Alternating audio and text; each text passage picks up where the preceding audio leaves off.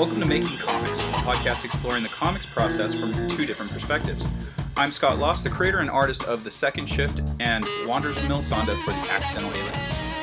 And I'm Keith Foster. I write the comic Kadoja and review horror on my blog, keithrfoster.com, with some reviews on ihorror.com as well. Oh man, this week has been so busy. I feel so underprepared for this episode. So it's going to be a great one. It's a rhyme off the dome. It's a rhyme off the dome episode. But first, we should mention we're back, bitches. We are actually drinking again to set off the podcast. So yeah, the last 2 weeks. Let's see. 2 weeks ago, we were both detoxing. Last week, because of some craziness on my end, we didn't record until 10 p.m., which is far. We didn't even start till like 10 or 10:30, which is well beyond our usual record time. So we are back at our roughly normal time. I have a beer gifted by my glorious podcast host, Scott, and I am drinking something called the Illa Vanilla from Full Circle Brewing Company down in San Diego, probably, right? So I'm ready. Oh man, are you full Kirkland endorsed today? Yes, fully Kirkland endorsed, and I am just so jealous that you're going to get to try that for the first time because it is fantastic. It's such a fantastic beer. Let me know what you think there. He's taking a sip, people. It is excellent. It is excellent. He is taking a sip. This is excellent podcast audio. It's delicious, man. I think vanilla is a flavor made for milkshake IPAs. You know what I mean? Like you can make a lot of like lactose IPAs, milkshake IPAs, and a lot of people like fruit because it goes with the fruitiness of Citra hops. But boy, vanilla is just right in the lane of adding that lactose, you know? So yeah, man, good stuff, and plenty to go. Yeah, plenty for the people out there. So I get to go first. Yeah, absolutely. I get to go first. But for those people out there, so if I haven't mentioned on a previous podcast or Keith, if you see lactose or milkshake on an IPA, that's something you need to pick up. Yep, it's gonna mean that it's an IPA that's smoother, and not, you know, again for people that aren't, people that haven't been up on maybe the latest trend in beers, and milkshake IPAs are like 1.5 years old in terms of being mainstream. Yeah, it's just an entirely different thing than you're used to with an IPA. It's not that big, bitter, clear beer that everybody knows from the past. IPAs have just come in all shapes and sizes, and yeah, man, you add some lactose and it smooths it out, and it's delicious. Delicious. Yeah, you don't get that overly hoppy beer with those milkshakes and those lactose, so it's quite good. So yes, good sir, it is your turn to start, which gives me time to think of stuff in the back of my mind while I'm listening to you, and so that'll be fun. All right, I love that you're going inside baseball and basically saying like I'm not prepared for shit. 100% correct. Do you want to? Hey, talk about why though? Is there a reason behind it? There probably is. Yeah, so I'm doing a road trip. So as of June 8th, that was yesterday from our recording, was my birthday. So I've been having a birthday week, and you know, congrats, happy belated, man. I'm pissed that I missed it. Yeah. Oh yeah, no worries, man. So Sunday we did a Korean barbecue with some friends. Monday I was with my girlfriend, and Tuesday we had, which was yesterday, my birthday. My girlfriend went with a couple of my girlfriends to dinner, so we had all-you-can-eat sushi, and so that was super badass. And so it's just been an all-you-can-eat buffet all week long, and then we're doing this podcast, and then I'm leaving town. I'm going to Utah tomorrow on a road trip with my buddy Ramel and Ian. So just a crazy busy week, so it's kind of been like prepping for that. So I have been doing things, which I'll talk about, but my mind has just been going a mile a minute and doing all these other things in a positive, excellent way. Okay, so instead of asking where you're going in Utah, I will ask it next week once you're back, right? So we'll do that. We'll do that then and there. Another thing is that this is, you know, great moments in hip hop history. I just want to remind everybody that the Fat Boys made a song called "All You Can Eat" way back in the day, and it's a Fat Boys song. $3.99 for all you can eat. I'ma stuff my face to a funky beat. That's Fat Boys poetry right there. All right, anyway. So and I also found out yesterday that I share a birthday with Kanye West. and that's super weird. Oh, that's awesome. That's awesome. Does that mean, awesome, are you going to run and for weird. president? Yes, Yeah. I am going to, since he did. It only makes sense since we have the same astrological sign and all that good stuff. You know what's crazy though? Like I don't put myself much up on current events. I don't really care for them. I mean, I care for important stuff, but like I couldn't tell you what's happened in the last 5 or 6 years with Kanye West. And it turns out that that's really important because all I know Kanye West as is someone who was the forefront, really the best hip hop beat maker from about and artist, I would even argue, from roughly like what, about 2005, maybe a little earlier, through about 2010 or 11. You know, when you start with Kanye's debut album, and then you probably go all the way up to Beautiful Dark Twisted Fantasy, and you also include Watch the Throne, which I thought was kind of crappy when it came out, but it turns out that album holds up really well. The album he did with Jay-Z, I think that's what it's called.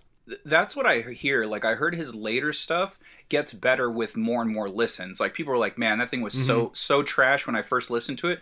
But man, is that shit good. The more I listen to it, the more I understand it. And it like lets you know, like, his artistry just, it's moving to different levels. And sometimes it takes people a little bit to catch up to him, which is interesting, and that falls in line with what we do here and what we talk about here. Yeah, I think that's really cool. That's really cool. So, okay, so the first thing I did was, this is interesting because a something that Mike informed me is that he would really like to have a PDF of Kadoja Volume 3 to send out to people for reviews, which of course makes total sense. And the good news about that PDF is, as I mentioned last week, issues 2 through 4. So it's trade collecting 4 issues. Issues 2 through 4 are entirely done, completely done, finished TIFF files and everything. Issue 1, however, was lettered by me, and I did not letter the same way as Eric Grissom. There's a difference, a little bit of a difference in font. There's a difference in how we approach balloons. And so what I need to do is I need to re-letter that. And I've mentioned that before. I had on my timeline to re-letter this roughly by the end of July. Well, now I need to have it done roughly by the end of this week. So by the time this episode comes out, I will be done with the lettering and I will be prepping the PDF. So the good news about that is the PDF's going to be done way before I thought it would be. So, in terms of checking off all these things to deliver the book to both Diamond, aka comic retailers, aka people who order through comic retailers, and everybody who backed the Kickstarter, what I'm going to need to do is I'm going to need to kind of slot out. I was going to work more on the soundtrack these couple weeks, but now I'm just going to kick the soundtrack out. I'll save that for later, and I will finish the PDF. So it's been a bit of a crash course in certain aspects of lettering, because not only, so lettering a book is not incredibly difficult once you get the hang of it. What is difficult is lettering part of a book and then or trying to match your lettering to someone else's, because now you have something to go off. If you just start lettering a book from ground zero, from scratch, you get to make all the rules. You get to pick the font size. You get to decide whether you want, for example, your font to be italicized or not italicized. Generally, italics for 100% of a comic book are pretty normal. That's not unusual. But it's those little things that I'm running into right now, because not only did I italicize, so I even told the letterer what font to use, but he used the unitalicized version. And I use the italicized version. So what I need to do is I need to go back and make mine the unitalicized. And then the more pressing thing is the type of balloons he draws. So a lot of the balloons I used were based on Rory Smith's lettering of the first 10 issues of Kadoja. And now I have to base it on Eric Grissom's balloons for the couple issues that he's done since then.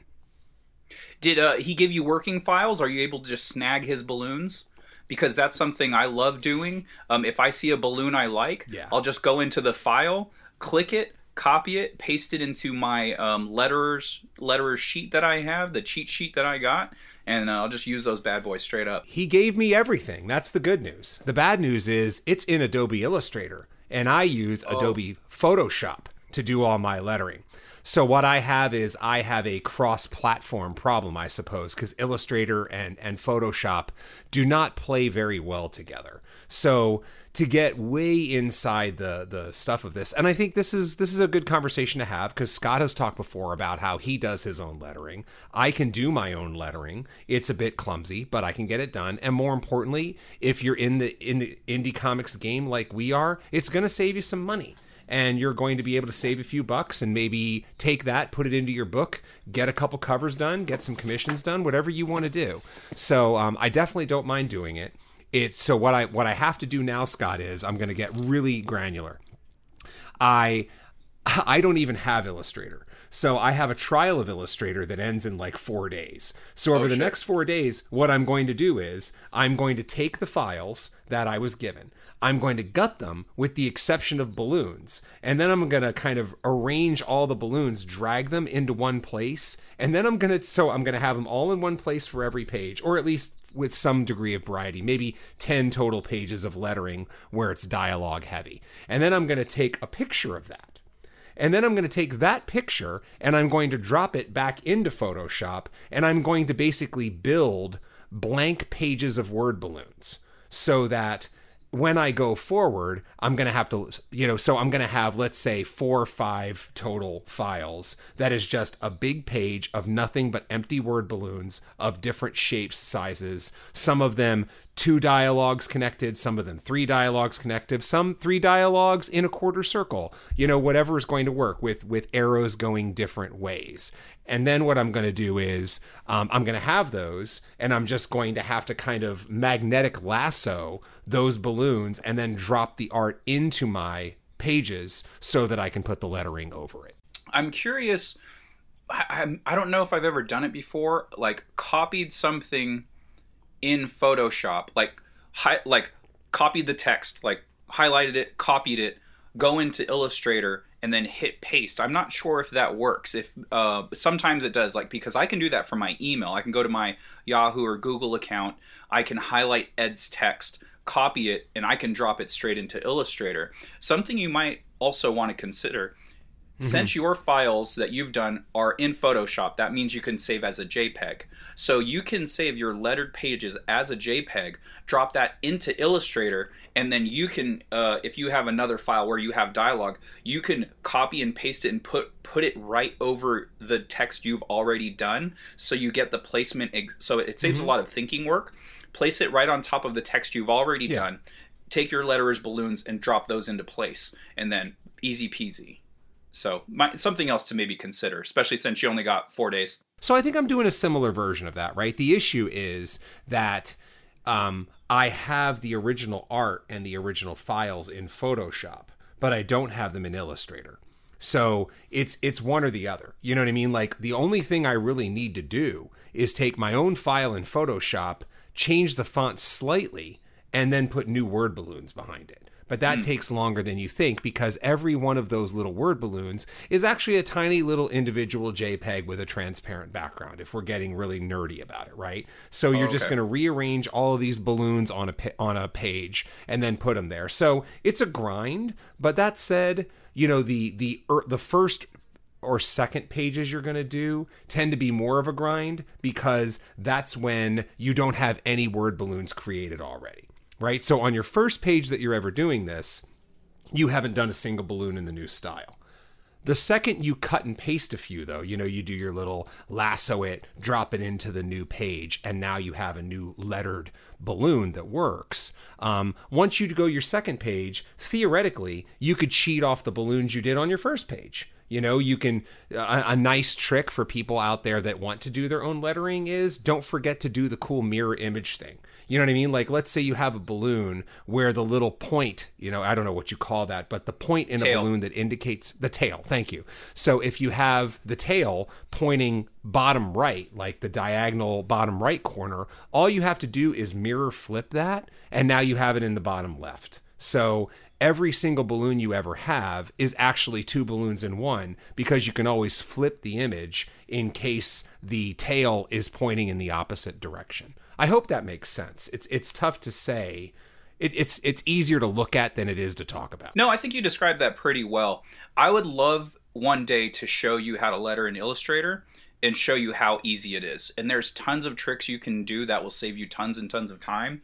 And most letters in the business do use Illustrator. So if that's something you're looking into doing in the future, I can totally show you the tricks of the trade, and I can give you my cheat sheet as well. There's tons of balloons, tons of tails, and there's a way. So what I've discovered is it's best to not attach the tail until you're on your last draft, because what happens is, especially in Illustrator, if your tail is connected and you change the text, and I've had this issue in the past with Ed, and I basically realized, oh, this is my fuck up. Like, I would kind of get frustrated because Ed would want to change the text a lot.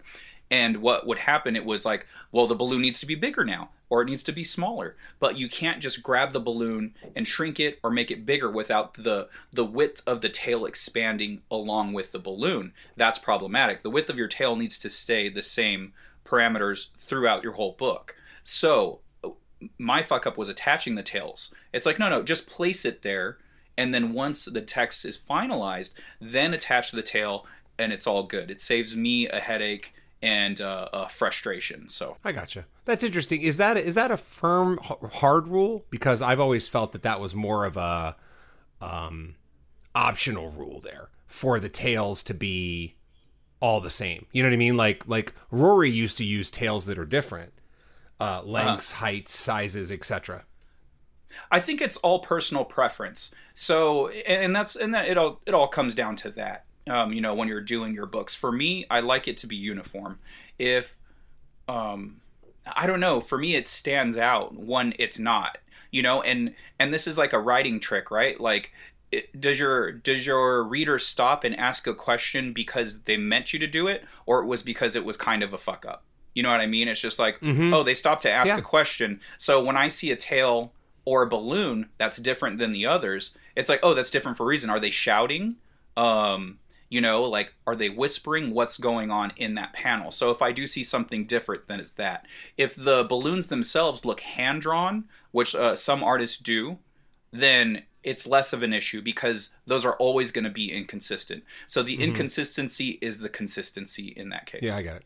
Which goes back to, in a way, to kind of rule setting, right? I think in general, whatever rules, because I was just listening to the rules thing earlier this week, whatever the rules are, just make sure you're consistent with your own. That's the important thing. Okay. So yeah, man, that was cool. That ended up being kind of like almost a workshop in progress there. So hopefully that was decent audio, but that's it for me, man. What was your first thing? Yeah, it's just staying on the lettering tangent. Let me retake that. All that shit was bad. Like, I was kind of I was like Marble Mouth. All the shit is bad. And the skies are gray. Go ahead. And the skies are gray. I've been fucking up on a hot summer day. Okay, go ahead. After credits, I wish right that there. I was warm. I know I'm way out of key. I don't even care. Oh no, it's perfect. See, our listeners are like, they're back drinking again. They're morons. Yeah, that's what we did. So to stay on the lettering thing here, I was going over the PDF for Second Shift 11, just double checking everything before I sent it off to the printer. So that actually did happen. Everything looked good.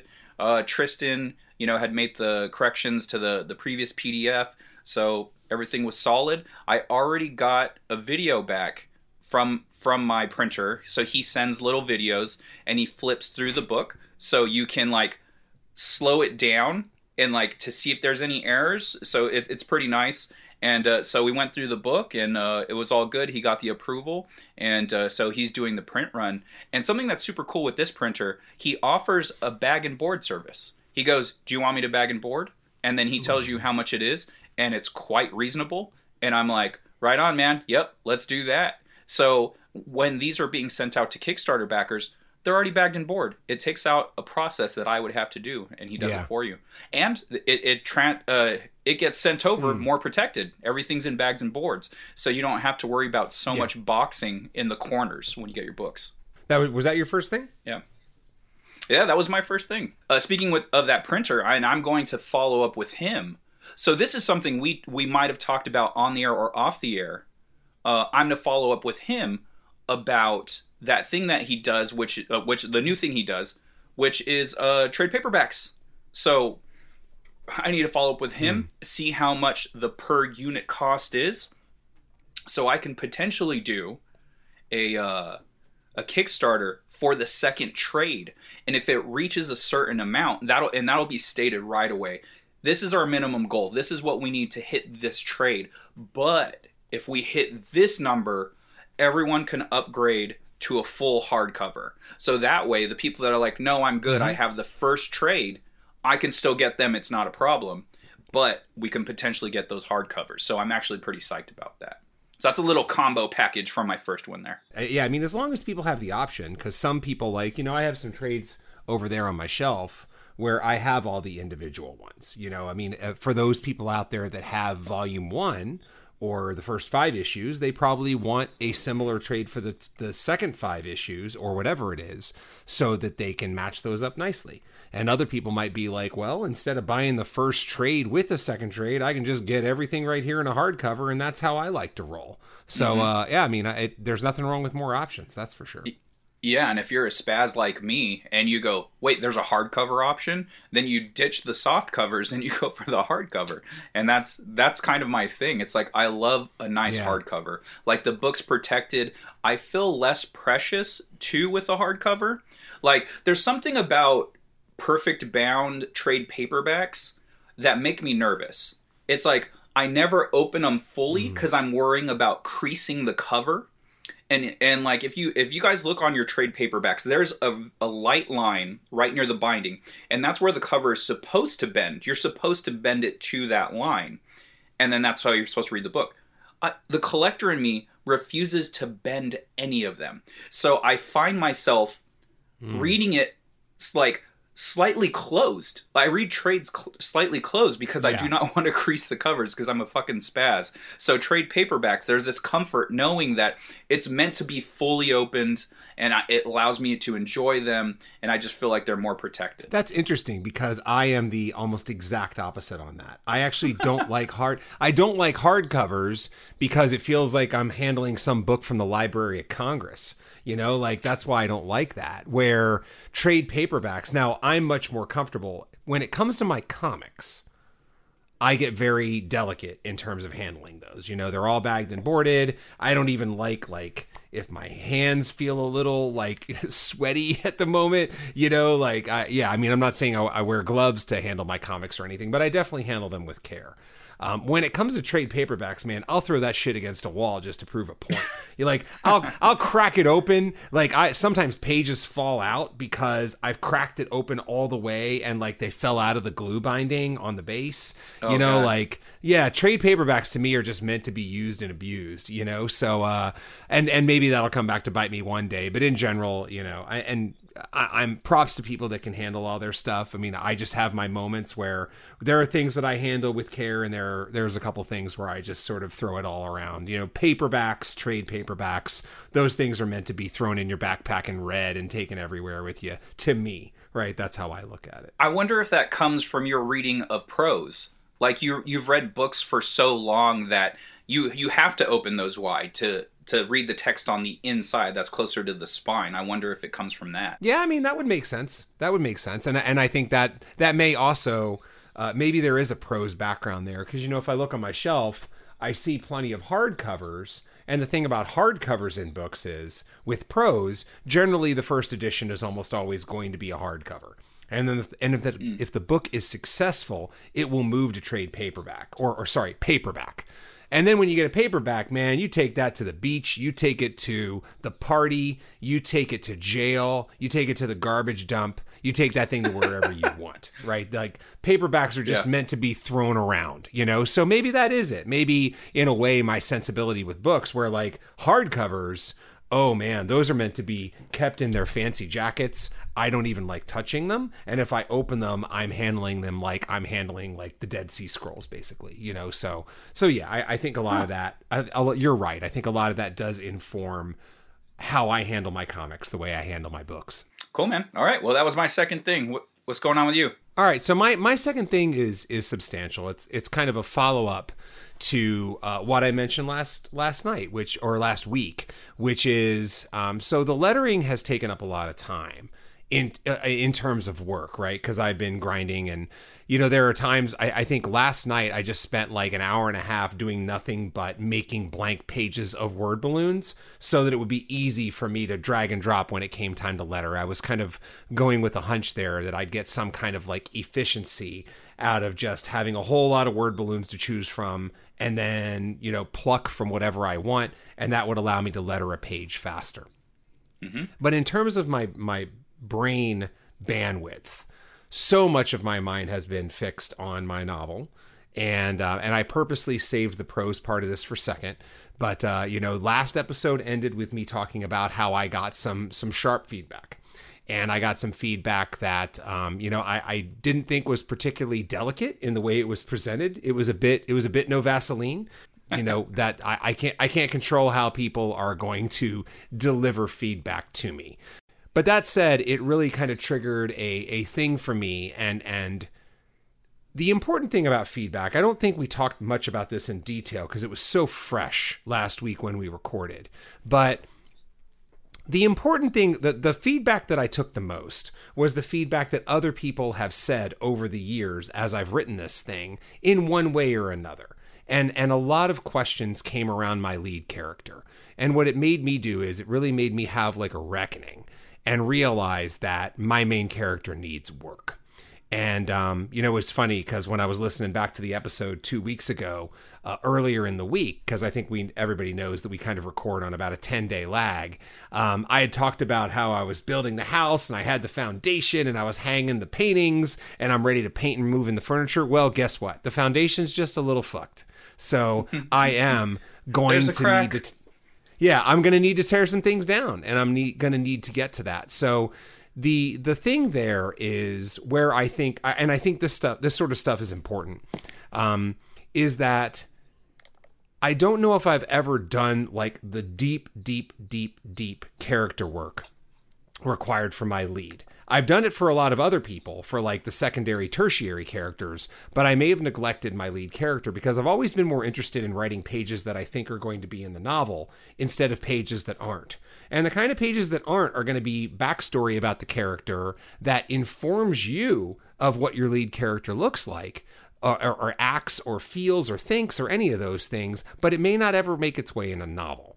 So what I decided, and then there was another thing where, I want to talk about, it's funny because another rule that's like almost a golden rule that we really talk about here is the phrase, write what you know.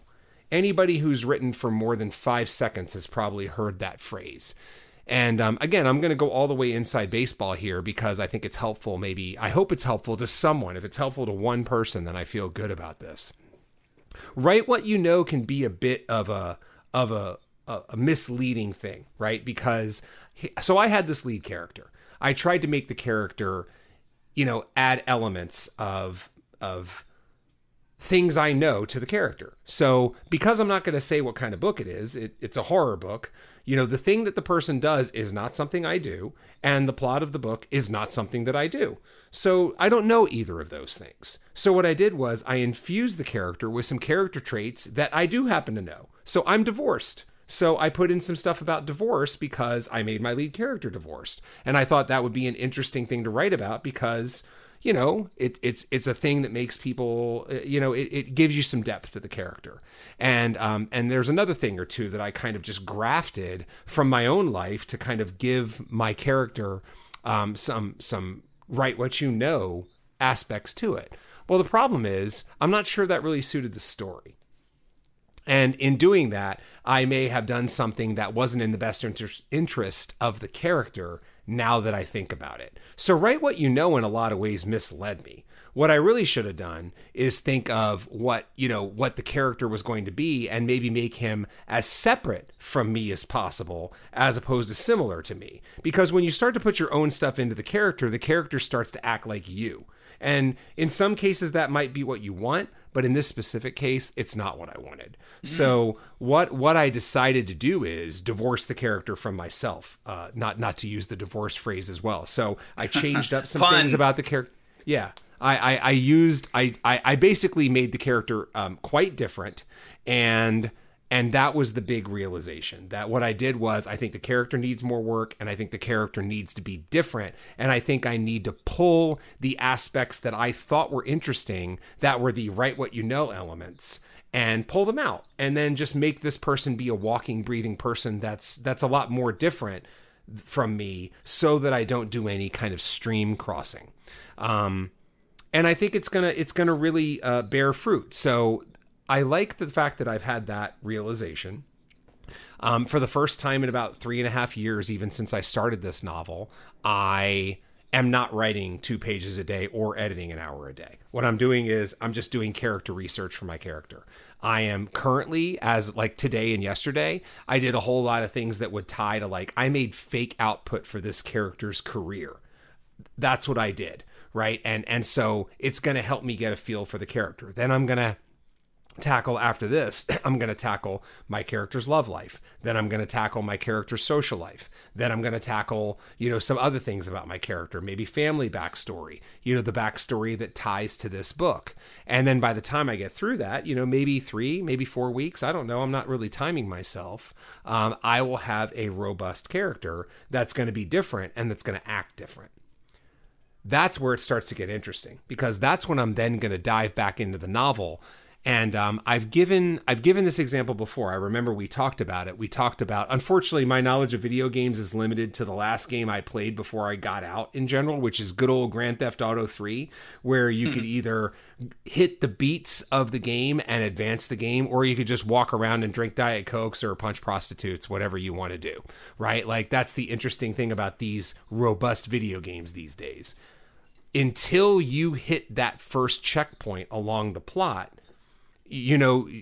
nothing happens, right? So what I'm happy about is that as I really thought about my novel, the checkpoints are all good. What I've done is I've constructed a very good video game world, but now it's time for me to play the video game with an entirely different character. So those, if you look at an outline of my book today versus an outline of that final book, a year from now, whatever it's going to be, because I obviously relaxed the date for when I want to be done with this. I don't think those outlines are going to be any different. So in a lot of ways, the book's not going to be different, but in a lot of ways, the book's going to be entirely different, because every single scene is going to be different, because this character is going to be different. He's going to think different. He's going to act different. And therefore, everybody else is going to act different as well. So, this is an important thing about feedback, right? I mean, I'm going to be real here, man. It was a reckoning in terms of getting feedback like that, and not necessarily because, it was good feedback, but it was presented so bluntly that it was delivered like a punch to the gut. And that's the thing about a lot of industry professionals, like some industry professionals are going to try to, inspire and motivate and make you want to keep going. And some just don't give a shit. Some are here to give you their opinion, and they've been paid for years for their opinion. And they're kind of feeling a heat check in terms of their opinion. So they're just going to give it to you however they want to give it to you. It's not their job. It's kind of like doctors, though. You know what I mean? Like, you want your doctor to have a good bedside manner, just like you'd like your critique to have a good bedside manner. Right.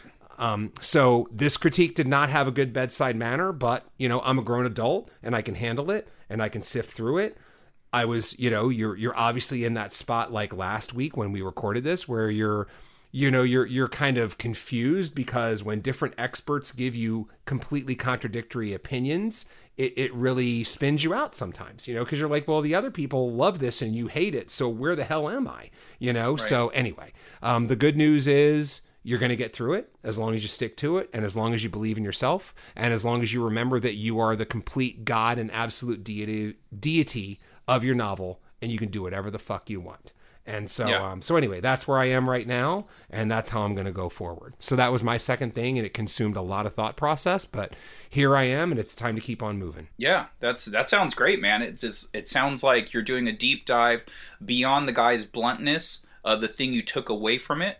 Sounds like it was a good thing. You know, it's going to bear some Yes, fruit. You're doing absolutely. this deep dive on the character, and that's fantastic. And yeah, the whole write what you know thing. In a way, you're kind of doing it because you're doing the exact opposite. Like, well, I would react this way. Like, this character has this going on. Sometimes that's how you need to think of stuff. I know sometimes situations in the book, Ed will propose certain things, and for me, it makes me uncomfortable because because my characters in the second shift, especially, there are four different parts of my personality. So, and I know that I don't like certain things. Like, I don't like certain conflicts, I don't like certain scenarios. So I don't put the characters in those scenarios because they are me. I don't like it, so I don't want it. So that's problematic because Yeah. those situations in life do happen, you know? It's just like, well, someone, you know, they start going out with someone else. Like, you wanted them to go out with this person, but now they're going out with, you know, whoever else, and that guy's a dick. And you know, so sometimes you need to divorce yourself from your characters a little bit and put them in scenarios that you would never be in. You know, have them react a completely different way. It's like, well, I would never do that. Well, they are you and they aren't you at the same time. You know, and life happens and shit happens. So you need to put your characters through some shit to make it interesting. Exactly. And then, I mean, that's a great point. And then I want to mention too that last night, as we record this, I just had my workshop with my group, and boy, it was a crazy week for that, because on Wednesday last week I got the feedback about, you know, that we've been talking about the whole time. On Friday, I had to submit my pages to my group. And so I am like rewriting pages on the fly with this new thing I want to try. You know, like you're sort of questioning your own ability a little bit, and you're kind of like, man, you know, okay, I'm going to put this out. It feels, the way I keep talking about it is, it feels very offhanded. It feels very left-handed, right? I'm right-handed. So the phrase would be, it feels very left-handed to me the way I was writing. The good news is I had the workshop last night, and as expected, you know, the reception to the pages was the normal reception. You know, it felt weird to me, but that didn't mean it was worse. And people responded to it. And so it was all of me, but with these new changes that I'm just trying to kind of implement on the fly. But more importantly, one of the people in the workshop came up with this killer idea that just immediately set the character in my head as the new person. And so now, like, as of like the second she said it, I was like, God, why did I not think of this? You know, and immediately that's how I can kind of like latch onto this character and make him entirely different and make him his own person, yet also incorporate those little things about me, because, you know, we're always writing what we know. Every character, many characters, maybe not every character, but many characters are always going to be just a little bit of us in one way or another. You know, so anyway, really interesting stuff, man. But it's all part of the process, right? We create and we grow and we take hits and we roll with the punches and we get right off the canvas and then we just keep punching, right? That's how this works.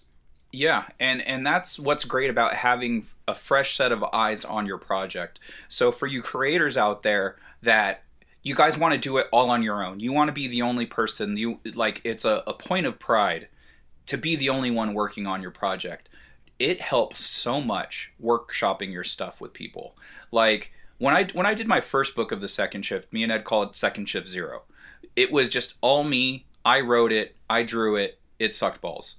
You know, and like way after the fact, I was just like when I finally finished the book, that's when it dawned on me. It's just like, dude, like, this is fucking stupid. Like, you need someone else to handle this part.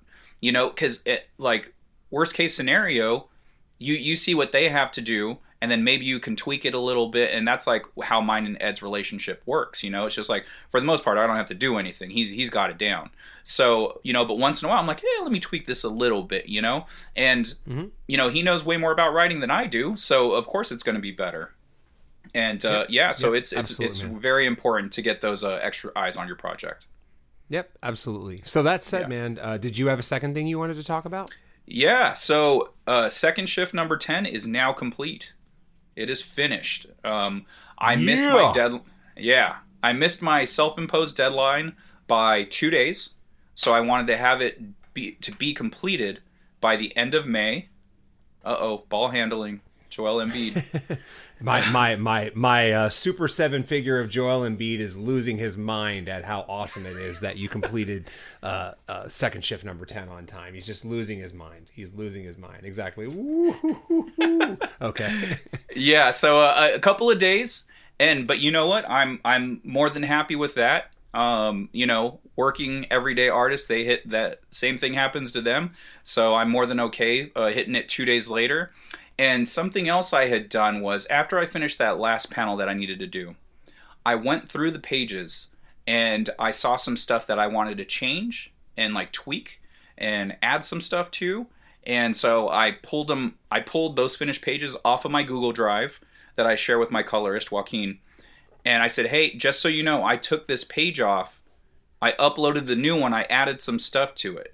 So just so you know, I don't know if you download everything all at once, but if you did, delete that one. I've uploaded the new one. He goes, perfect, thanks. I'll delete it, download the new one. So it was nice just combing through it, having that extra time. And I do have a couple of commissions pending, but it wasn't to the point where I couldn't take those couple of days to just go through the whole issue and just look for any potential problems. Something super cool that happened. My girlfriend, so like while we were talking, I sent her what I was working on. And she was just like, hey, so is that the same doorway as that panel? I said, yeah. She goes, so I noticed there's a sconce missing. And I was like, oh shit, you noticed that? And I was like, honestly, I didn't want to draw it again. So I was like, okay. So, and it was perfect because when you're on these deadlines, you're just going hot and heavy. You're trying to bang these pages out and get them done as fast as possible. So when you're working on deadlines, that's something you have to deal with. Everything is not going to be exactly the same panel to panel, page to page. You want to get it as right as possible, but sometimes it just doesn't happen. So She noticed it, and I was finished with the issue. So I went back and I added the sconce. And nice. So there's stuff like that that's really beneficial, like to get those extra eyes, like I said. And I thought I could get away with it. She didn't let me, and that's A-okay with me. It took me 2 seconds to draw. Wasn't long. Threw it on there, and ready to roll. Hey, man, having a second set of eyes is always helpful. Having a second set of eyes that's like your significant other, super helpful. You know what I mean? Like my wife keeps me in check for so much shit, you know, and the great thing is when look, it can be friends, it can be anything, right? As long as you have that person that you can trust where, like it's about balance, like if here's what I know. I know that sometimes I'll do stuff and my wife will just be like, I don't get that. I don't get this. I don't get that, whatever. But then other times I'll do stuff and I'll get like huh? It's like, oh shit, you like that. Or my favorite line, I don't know if I've mentioned that on this podcast, but whenever I get, is this you? That's always like the utmost compliment because it's basically so good she can't believe her husband did it, And I'm like, okay. It happens the most with music where I'll play something and she'll be like, who's this? I'm like, it's me. It's my me and my musicians. So, oh wow. So that's always like the highest compliment when I get the is this you? Yeah. Anyway, I hear that. It's all good. But yeah, man, awesome. whoever your trusted source is, again, to your point, Scott, even if you're working alone in a silo, right? Like that's fine. You can do the whole thing alone in the silo, but just make sure you're getting some objective eyes on that and some people that are gonna, shoot straight with you instead of just say it's the greatest thing they've ever seen, Yep, so absolutely. Agreed. All right, cool. Did you have anything else? That was really the only, I had something else to talk about, but it's not necessarily comics. Okay. Let me try to think real quick. So I do have a couple more commissions coming up. I was contacted by one of my clients, and so they're looking for it. So that's going to be what I'm working on going forward for a little bit. It is a in-depth project. The last one I did for him was pointillism. It's not that, thank goodness, but there is quite a bit to do. So that's going to take a week or two. What is the commission of? It is a gaggle of mermaids. A gaggle? Was that the word you just used? Yes, I did. I'm sorry. I just need to bust out the old American Heritage College Dictionary here to understand a gaggle. You know what would be cool is if you said a Google of mermaids. Like you wanted, what was that? What is actually, I mean, we all know Google as the search engine, but a Google, what is it? A number followed by like 12 zeros or something like that? Is that what Google means? A gaggle is a flock. A flock or a murder. I'm right here. Yeah, you got it. A gaggle is a flock of geese. That's the first definition. And the second is a cluster or group. So yeah, you crushed it. So a group of mermaids is what you're saying. Yes, sir. How many are in the group? I'm just curious.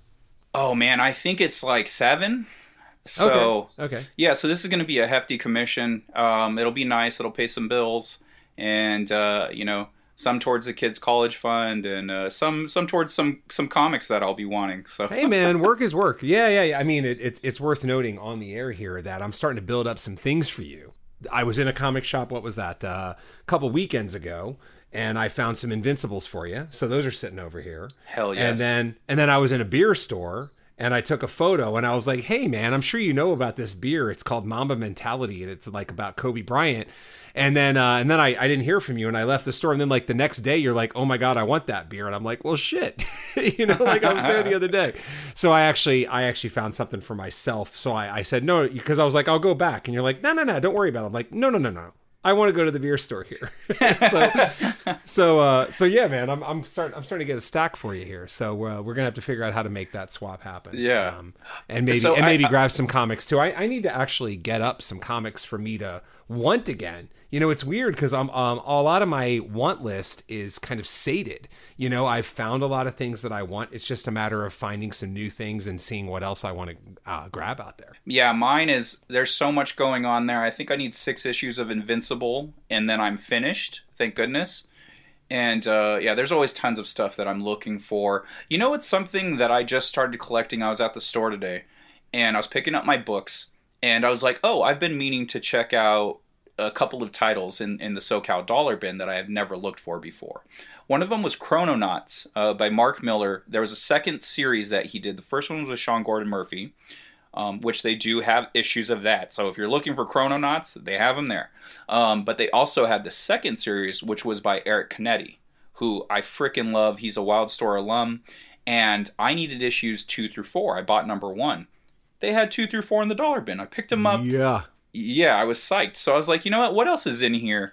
And honestly, I couldn't get to 12, but I did get to 6. I found a couple of John Carter, Warlord of Mars.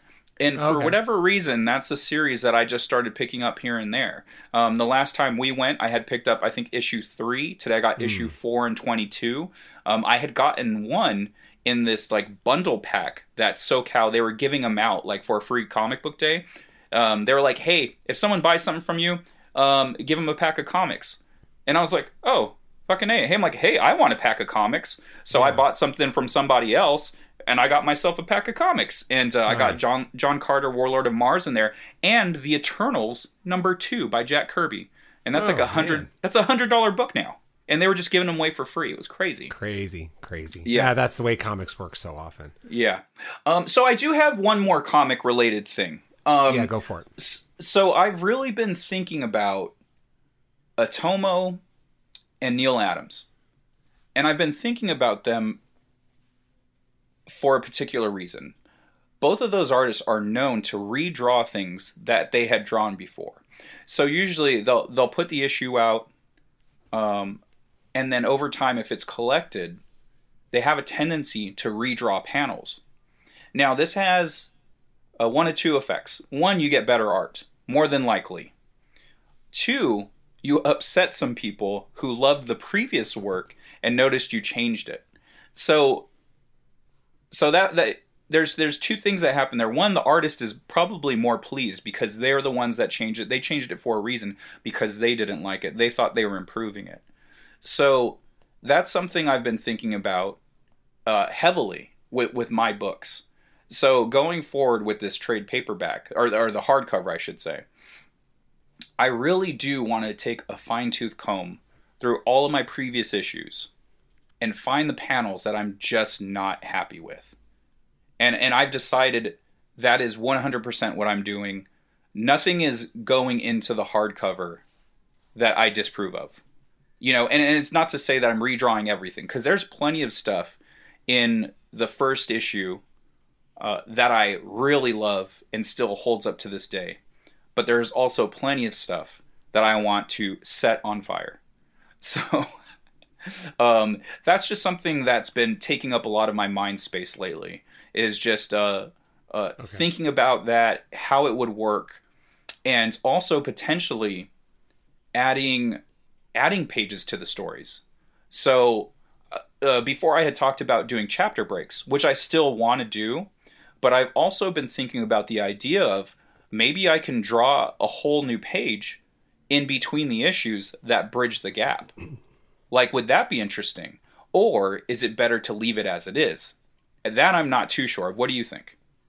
I was going to offer an opinion even if you didn't ask. So I do appreciate you asking. I'm really excited that you asked me. From a fan perspective, I am actually against any and all modifications to your original stuff.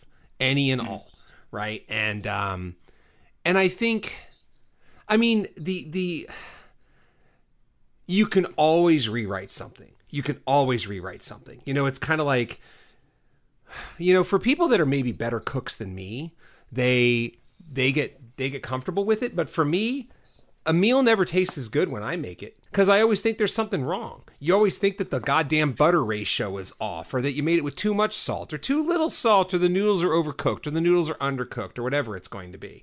And I mention that because I think that's a very apt comparison, you know? So I'm going to give, you know, people should start. Here's what I like. I like that our podcast is morphing to where people are going to have to find new things to drink about. Here's the new thing people are going to have to drink on when Keith brings up a heavy metal reference, because I'm about to do it. Okay. There's a thrash band. They're called Testament. I imagine you know who they are, right? Because you know your way around thrash. Testament has been around for a very long time. Their first two albums are very well known. It's The Legacy, and I think the second one's called The New Order. Yeah, The New Order. I get that confused with New Order and New World Order. And those albums were made in the 80s. And in the 80s, there was a certain sensibility to thrash where, like, people were singing higher, you know, and the riffs were all generally kind of in the key of E and things like that. Well, over time, heavy metal got lower in both the singing and in the tuning of the guitars. So Testament did a record, I don't know, maybe in the 90s, maybe in the early 2000s, where they decided that they were going to re-record songs off their first two albums, and they were going to call it First Strike Still Deadly, because there's a song on the first record, The Legacy, called First Strike Is Deadly. I think I might even own that CD somewhere, but, like, I sort of fucking hate it, you know, because you got it. And what they decided is they wanted to, like, tune the guitars lower, and instead of him kind of doing, like, higher heavy metal screams, as was custom in the 80s, it made, like, a lot more, like, demon growls and roars and Cookie Monster vocals and things like that. And it's kind of like, it's enjoyable to listen to maybe once, but then the second time you're like, why'd you even bother with this? You know what I mean? Like, shouldn't you have just put your energy into making new music instead of, like, re-recording songs that everyone acknowledges that are classics in the key that they are? I get that you don't like it, and I get that you think it sounds dated, but guess what? You made the record in 1988. You know, like, of course it's dated. I mention that because, in general, Scott, I say you let it all ride, man. Now, if there's a panel where you feel like it's fundamentally flawed, you know, go ahead and change it. But to your point, I think that kind of stuff's almost noticeable, and maybe it's because I'm a fellow creator as well as a fan. But to me, whenever I see something like that, I'm like, oh wow, the artist hated that shit, huh? They really wanted to redo it. Whenever an artist gets another crack at something and they change it, my sensors go off, and I'm just like, oh, okay, you hated that the first time around, didn't you? You know, like that kind of thing. So, you know, it is a dealer's choice kind of thing. If that's what you want to do, look, if it's good for Art Adams, how bad can it be? But I will say that for me, in general, I'm comfortable with letting the original ride. You know, like, it goes back to something I've said before on this podcast, and I'll say again, it was the best you could do at the time. And I like that. You know, like, yeah. We can all do better right now. Dude, if I started over on Kadoja, I could do better. You know, yeah. That's not the point. The point is, it's the best thing I could do at the time. I like it as what it is, and I think it still stands, you know, and you know, to me, I would much rather take that time and invest it in something brand new as opposed to reinvesting it in something that I've already done. But again, so I'm a bit of a kind of hard liner all the way away. Maybe you take, you know, maybe you agree, maybe you disagree, and maybe 10 minutes from now you say, no, I disagree with Keith and I'm still going to do it my way, but that's where I stand on it. Right. Yeah, that's the difference though with those examples. For one, it's music, it's different. And it's like, okay, I would say it would be a bit of an issue if it was like, hey, here's all of our hits, but we re-recorded them. And it's like, wait, this isn't the hit though. Like the hit was the one you made then. So, but that's not what I'm doing. I'm not doing the greatest hits. So with that album that they released, it was just a re-release. They're like, hey, we wanted to give it a different shot. So the beauty of this is you still have the original album. There, you can, if you preferred it, you can go listen to that. And it might be fun for you or for someone else to go, I kind of want to listen to them back to back. Like, I kind of want to hear what that sounds like and what this sounds like. And it might just be an interesting experiment. So, and this is something we've talked about in the past, because where you are a person who goes, this is the best I can do, and look at my growth. I want the hardcover to be a singular piece. So all the writing is going to be rewritten or relettered. Like I told Ed, I'm like, you could take another crack at everything. Because if you do want the original, you can always go back to the single issues. If you were there from day one, you have the original issues to go back to. No one's taken those away from you. They still exist. If you bought the first trade, all the art's the same, all the writing's the same, all the lettering's the same, still exists. No one's taken it away from you. But this is my vision of what I can do right now. And this is the best I can do right now. And so what that is better than the shit I did, 10 years ago. So that's the point of this particular hardcover. Yes, I get it. But can I pop quiz you on something? Yes. Pop quiz, hot shot. Everybody, get your drinks ready. No, it's not like George Lucas in the special edition. How is it not? Because that is film, and these are comic books. Did you like a single change that Lucas made to the original 3 movies in the special editions? So that was the other thing I was going to bring up about those albums. Those albums made that band who they were. 500 people have Second Shift #1 plus whatever's in the trade. Not 5,000, not 50,000, not 100,000. So that's the difference. I see what you're saying. You're judging the difference based on popularity. And I totally get where you're going. What you're saying is you think you have the opportunity to improve this. And in fairness, if I knew movies better, I'm sure that I could give an example of the exact reverse, right? Where somebody took something that was kind of cobbled together and turned it into something that we all remember as an extant, marvelous piece of art. You know what I mean? So right. I get it. And I only knew where you were going because Travis from the Accidental Aliens, he made the same comparison. And I said, you motherfucker, I knew you were going to bring up those special editions, and this ain't it. Like, and that's why I started off this segment with bringing up Otomo and Neil Adams, because they are fucking masters in our field. Not in music, not in movies. That's not what we're doing here. We're making comic books. So if I can make art better, so something you had said was, if the panel is fundamentally wrong, if you see something fundamentally wrong with it, change it. Yes, Keith, those are all the panels that I'm going to change. So anytime I see something that I don't like that doesn't work, like, it's getting changed, And I want it to be one singular piece. And I'm not changing out any actors. We're not putting Hayden Christensen, as a Force ghost at the end of Return of the Jedi. So we're not doing anything crazy like that. It's just But here's where you at least have to acknowledge my point. Lucas thought he was making it better, right? And that's what I'm talking about. I understand that like music is not movies, is not comics, but the shared thread there is the person who is the mastermind behind it thought they were making it better by making their change. And again, it gets back to and again, I get it, man. It's fun. It's fun to have this conversation. Actually, I didn't expect to have this on this episode, but the point is, the artist always thinks that they're improving it 100% of the time, and I'm not sure that's the case. Now, again, in your case, man, I mean, like we were just talking about, man, you're God of this universe. You can do whatever you want. As, listeners of the podcast will know, my favorite comic of all time is Infinite Kung Fu by Kagan McLeod.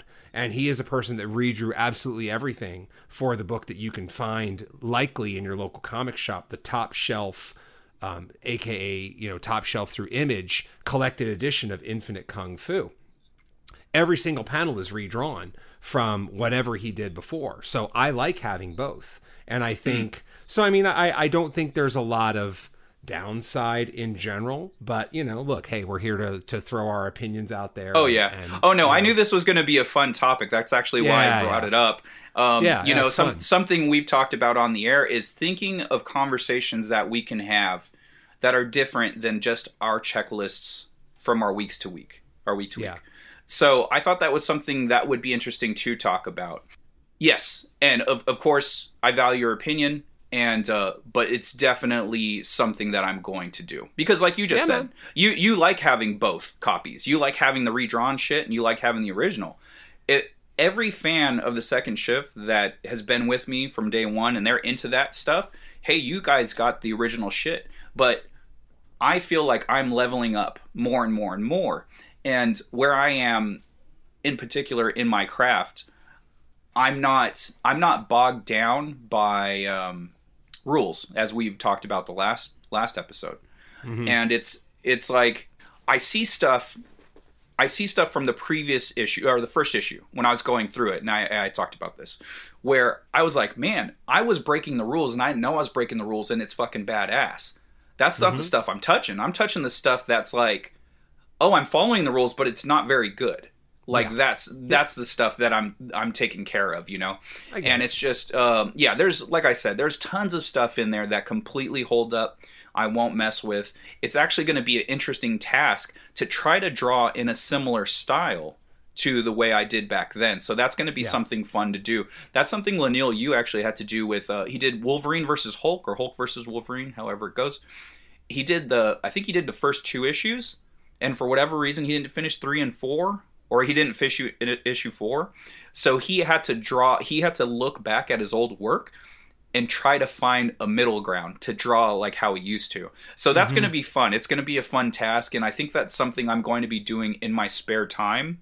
Like in between projects and books, I'll look at panels and go, how do I want to change this? And so I'll do that, separately. So then I could kind of drop those in when I can, and then show that to Joaquin and go, all right, man, have fun matching your old coloring style to this, so it's going to be an interesting project, and it's something I'm really excited about tackling. And just that whole bridging the gap with new parts of the story, like the untold part, like maybe a little more character development, like, hey, maybe more quiet scenes with the characters in their apartment, chopping it up. Maybe that would be interesting. I'm not too sure. It's something I'm gonna have to talk to Ed about, and maybe it doesn't work between every issue.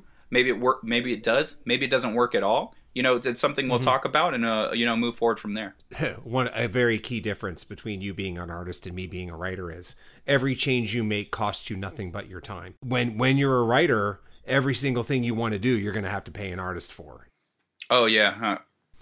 It comes with the territory, and I hear you. The fact that I can go back and I can fuck with my panels because I don't have to pay anyone to do it. I'll have to pay my colorist, but the art side of it is the most expensive part of making comics.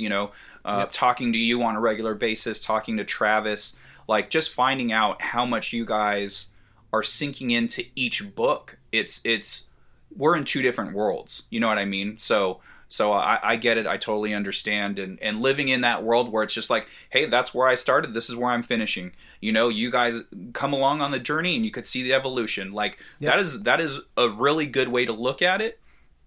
And it's just a different way. It's just like, I understand it. Like, look, like I can see it in my head. It's just like, it's like watching a graph just go up. You just see the build.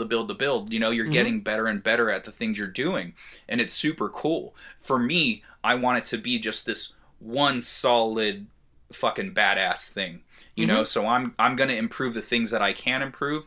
And, you know, when I hand this off to a publisher, I'm putting my best foot forward, you know, as opposed to telling people like, hey, so the first 5 pages, well, the first issue, essentially, I hadn't drawn in 10 years. It's like, well, if I redraw it, I don't have to kind of prep people to go like, you know, the first 5 pages aren't the best because I was relearning everything. You know what I mean? It's like that whole step goes out the window, and that's something that I look forward to not having to do every time I sell a trade or something like that. Yeah, I get it. But again, to bring it back to the main point, I think to your point about people being understanding about midstream changes and things like that, I think people are understanding about the original bits of work too. And, you know, maybe I should have led with that, but in a lot of ways, that's kind of what I was saying. People have nostalgia for the first thing. People like the first thing, and people are understanding of the first thing. You know, you can go through a lot of comic artists and see what issues, I mean, Eastman and Laird, Dave Sim, you know, all these guys, man, you know, the TV show The Simpsons, even though, you know, we're kind of doing a cross genre comparison, it looks different, but it changes and it evolves, and people are kind of understanding of that. So I think it's a fair note both ways too. Yeah, for sure. So before we sign off, I'm going to be quick about this because that was such an enjoyable conversation. I didn't want to interrupt it for this. I just want to mention that this last weekend I went to Richmond again for a very brief trip. That fucking town was out to get me, man. It was harsh. It was harsh. What happened?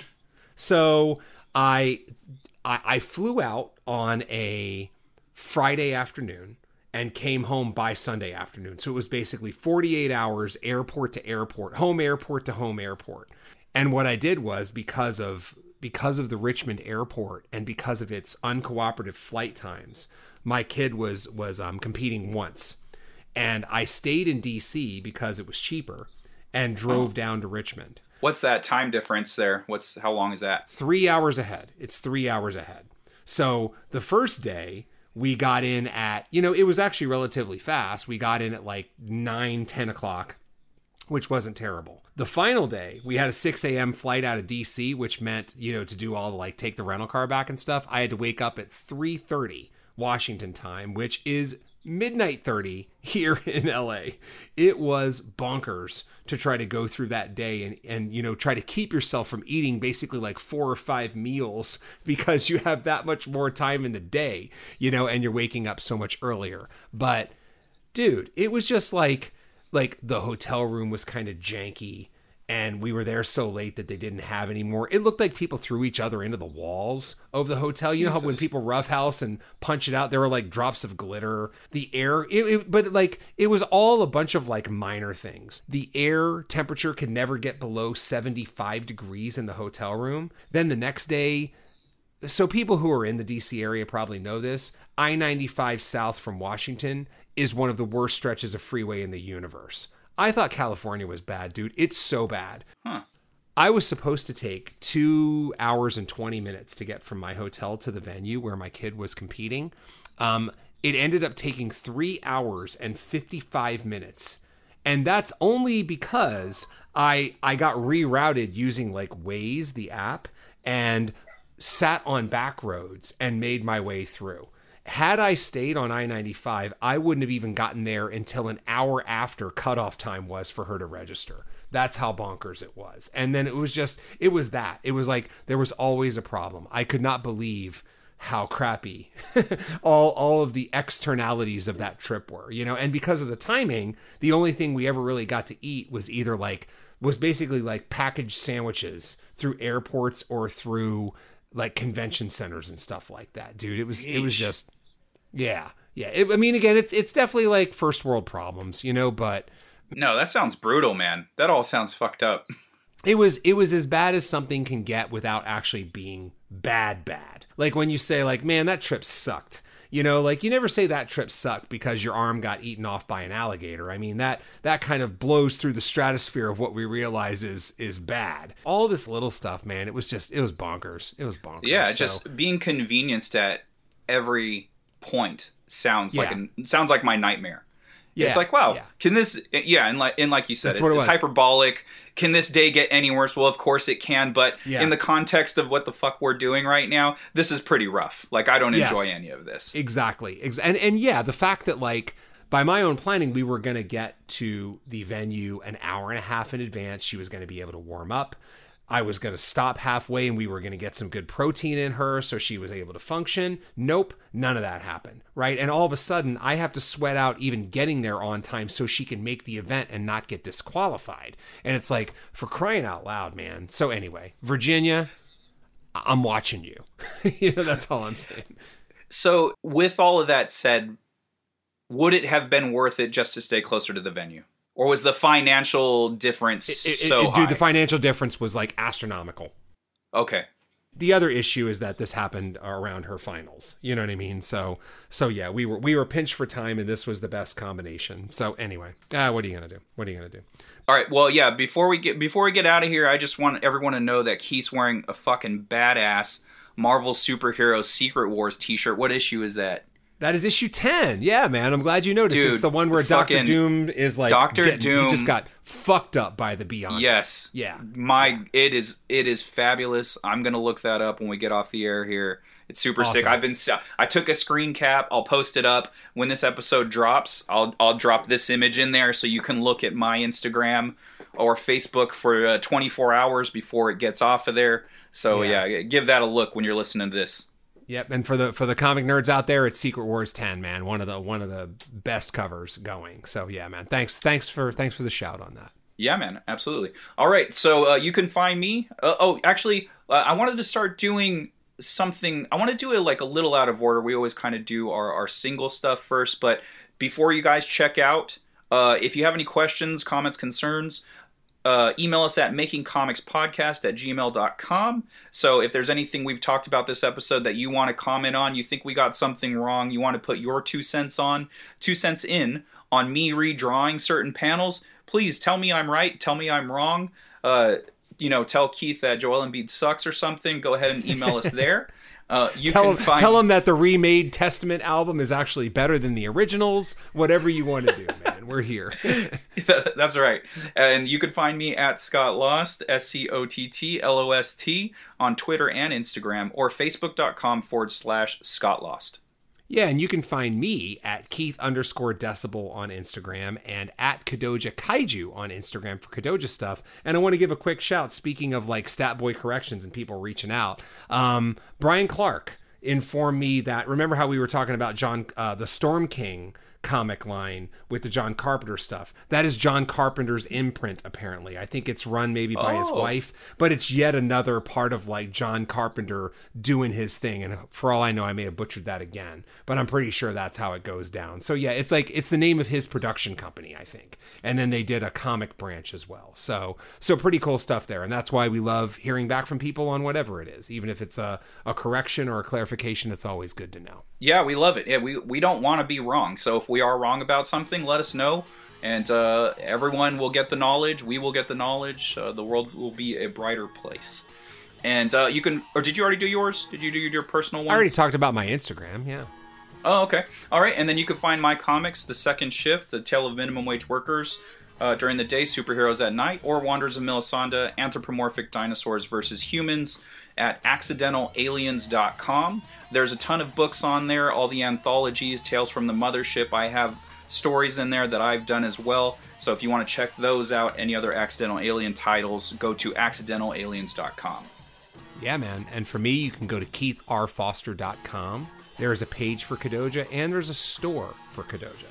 But even more to that, by the time this episode airs, if you haven't pre-ordered Kadoja Volume 3, the standard comic shop cover, I encourage you to do that. You are probably right up against the retailer cutoff deadline. We have the codes. At least I put them in the show notes from last week. I'm going to put them there again. You can get any of volumes 1, 2, and 3. They're always available through Diamond. But yeah, man, check that book out. Again, if you supported the Kickstarter, thank you. If you've already ordered it through your retailer, thank you. And if you haven't, well, you can still go ahead and grab it. And more importantly, grab the other volumes that you might need. So yeah, man, shout that Kadoja Volume 3. ready to pre-order, and the pre-orders are probably going to close pretty soon. So, yeah, man. So I've queued up the music by now. We're getting down to it. So you know the deal, man. I will catch you next week. All right, my man. We will talk a little bit off air, and it's not for you guys. So get out of here. Just kidding. Come back for next episode. Yeah.